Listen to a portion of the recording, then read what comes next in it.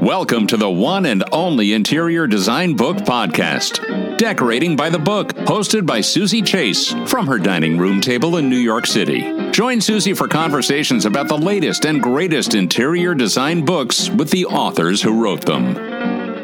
So hi, I'm Parella-Van Den Berg, and my latest book is called White and Faded, Restoring Beauty in Your Home and Life.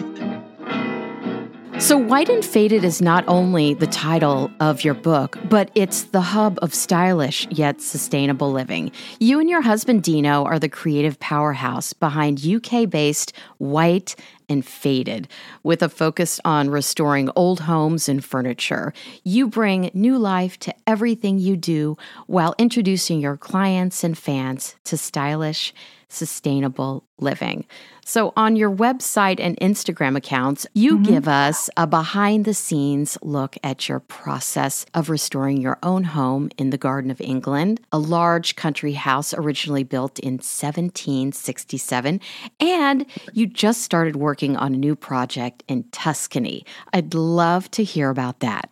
After we renovated that house, which you just mentioned, we actually moved to Canterbury, and that plan was to be our forever home. So we did absolutely everything in the possibility of design within the borders of the house. And when we were done, a lifelong dream to move to Italy came just on the surface.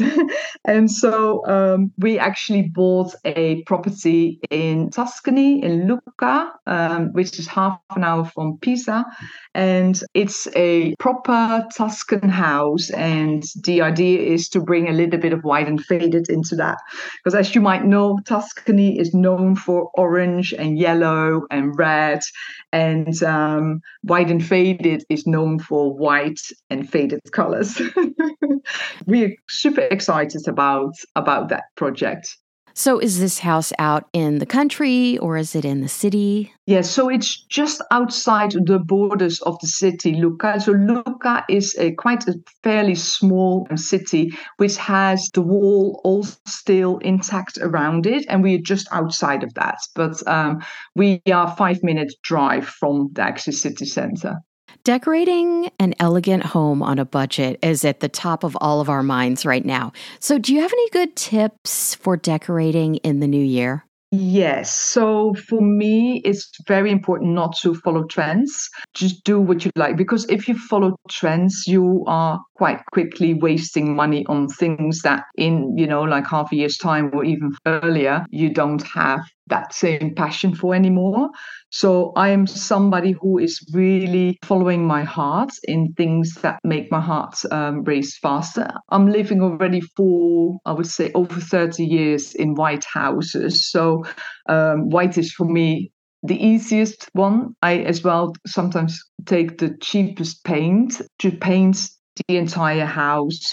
But furniture-wise, no, my tip is just go to flea markets, antique markets, and make it your own. That makes it much more, when you really love a piece of art, it doesn't matter if it is in trend or not, if you really love it. So that's basically the tip I'm giving my clients. Yeah, it speaks to you. Correct. When your heart beats a little bit faster, that's for me a sign like, okay, yeah. And if you see something and you really like it, like I've seen many pieces of antiques, they are just way over the budget I want to spend on it. I just find something similar, which has the same look and feel, it in black and white, let's say it this way. And then I imagine a color on it to make it look like that one item I really like, but was above my budget. You just said you've lived in white for over 30 years. So how do we live in a white home with kids and pets?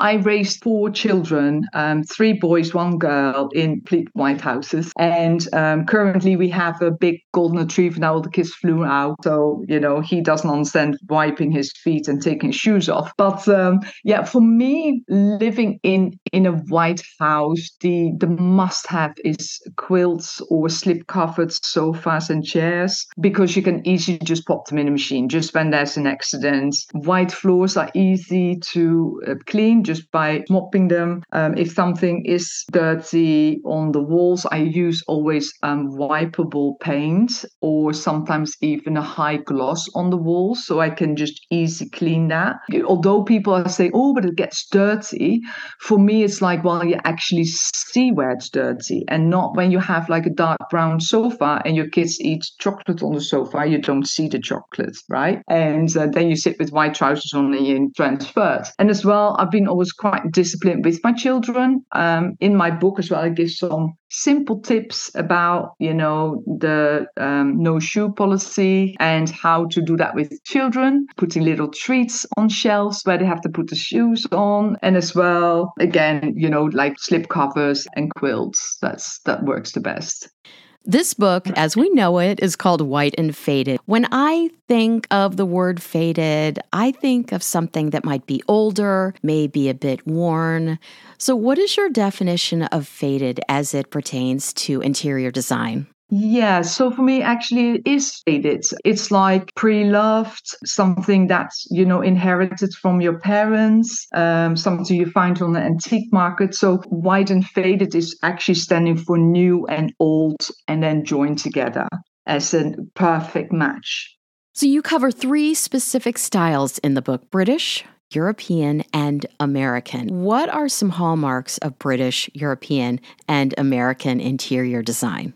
British and European are quite similar. In fact, British is more romantic, whereas European, depending where you are in Europe, but the European antiques I like, they are more from Scandinavia, which are very, most time light in color, original in light in color, because they live in such a dark area. They have their furniture and their homes actually quite light and white. So British is more romantic, more flower, more think Laura Ashley. European is a little bit more plain in that sense, except French, of course. But what we do have, what is very different to American houses, is that we have much more designated rooms and less open plan.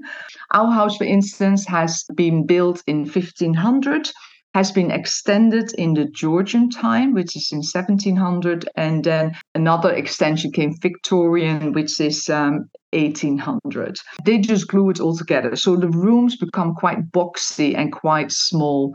So what America has, in America, Victorian houses, they are still nice, big open places. They don't have that same boxy interior that we have. So with having such boxy rooms and no possibility to open it, because we don't have just wooden walls, they're all brick, you need to spend some money in getting a structure engineer to calculate for steel beams and all this stuff.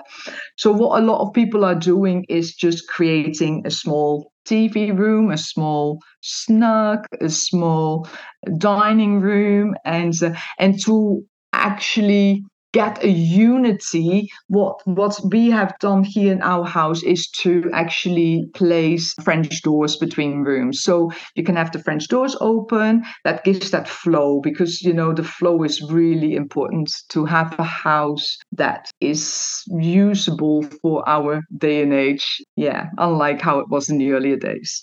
I hope that makes sense. For those of us who love the clean and crisp Scandinavian style, but not so much modern and sleek accessories, how can we create the antique scandi style that you talk about in the book? To have a complete house in antique Scandinavian style, you need to have quite a large budget, because the Scandinavian antiques are very, very high priced, I have to say myself.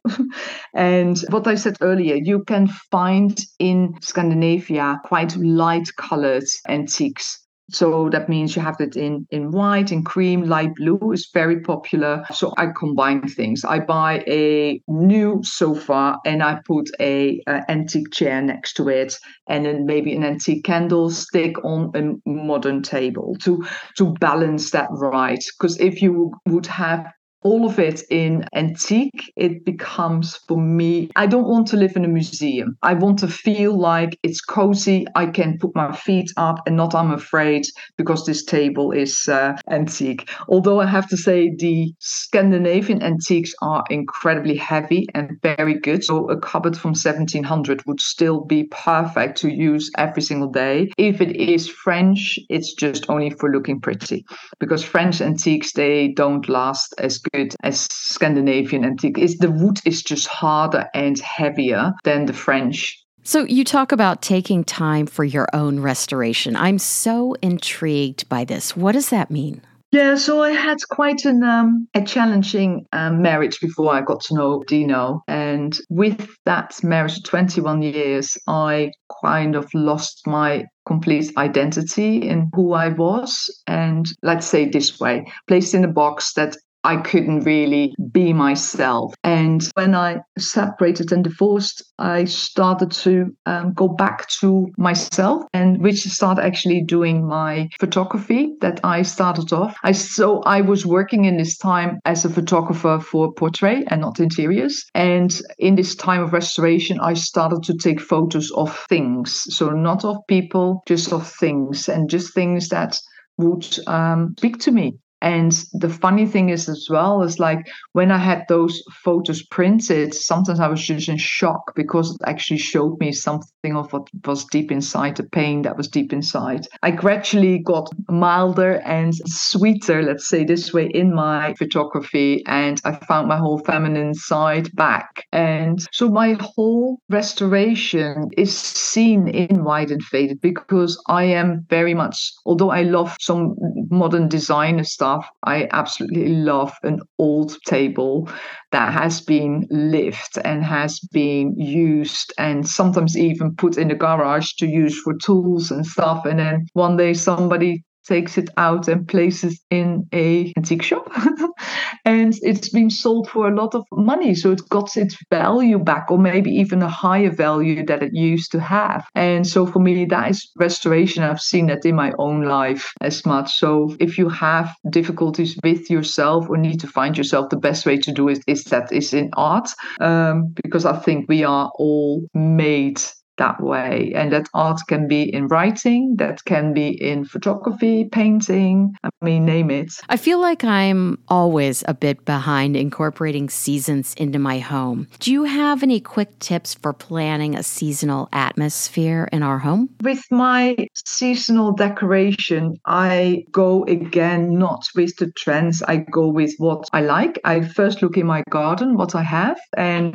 as well, it's pointless for me to put like summer flowers in the winter in your interior. So I really look to what is outside. So in the fall, how you say it in America, the one thing I don't do is I'm adapting the fall colors. I do adapt to browns, but I'm going more for creams and browns. That means white pumpkins and this kind of stuff. In the summer, I have a tendency to go a little bit more color because everything around me is very colorful. So I will have my white basic interior, and then I'm just put some scatter pillows on that has some, like blue stripes or red stripes, to give a little bit of an the seasonal changes. In winter is for me always white, so even more white than I have white in my house. So it means I'm going with white fluffy pillows and then some greens that comes with Christmas trees and other greenery that we put in our houses for Christmas decoration.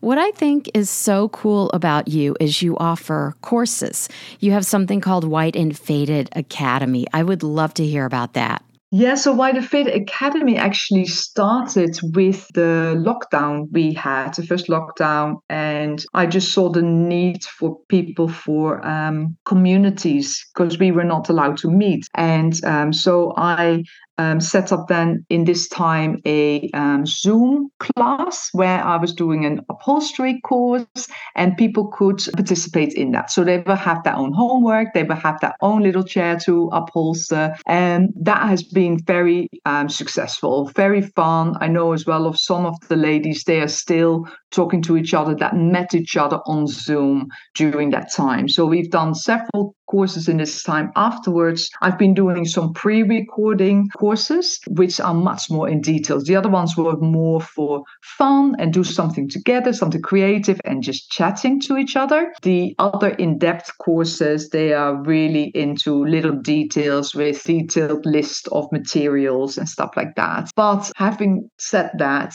I am planning this year actually to go back to the online courses, because I think that although we are not anymore in lockdown, I think the people still have this need for community and doing something together. And it's not always easy to find somebody around, a friend of yours or whatever, that has the same interest to learn to upholster or antique painting that I did and stuff like that. So that's my desire. I love to hang out with like-minded people and just to have fun and just to chat and just to teach them something.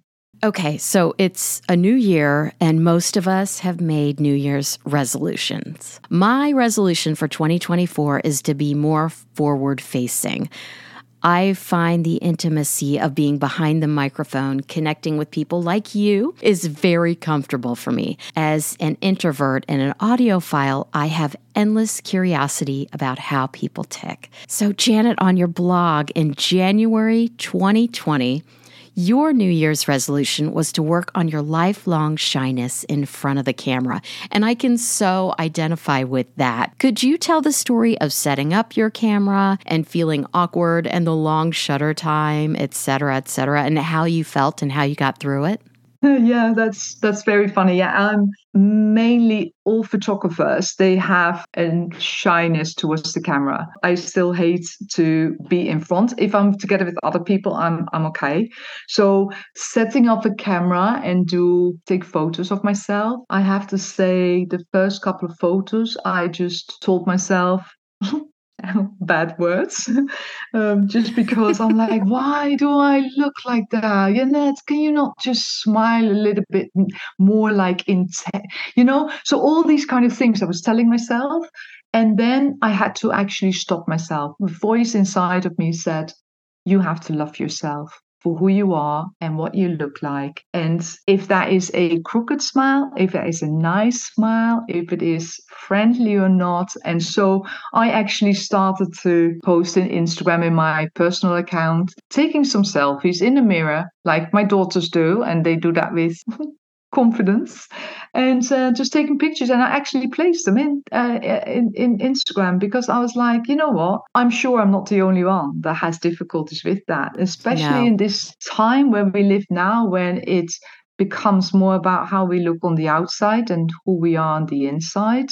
And all the filters are not helping either, because then you're like, okay, I put a filter. And then when I put a filter, I feel guilty, because I'm like, no, if I really want to show myself, I shouldn't use filters, I should be just me. And there's nothing wrong with me. It's something inside. I think we have all that insecurity about, what people say about me. And I'm like, yeah, but I don't look like that to people. If I see somebody, I'm not thinking, oh, she has a weird nose, or her smile is not very genuine. I don't think that. And I'm like, why do we think that about ourselves the whole time?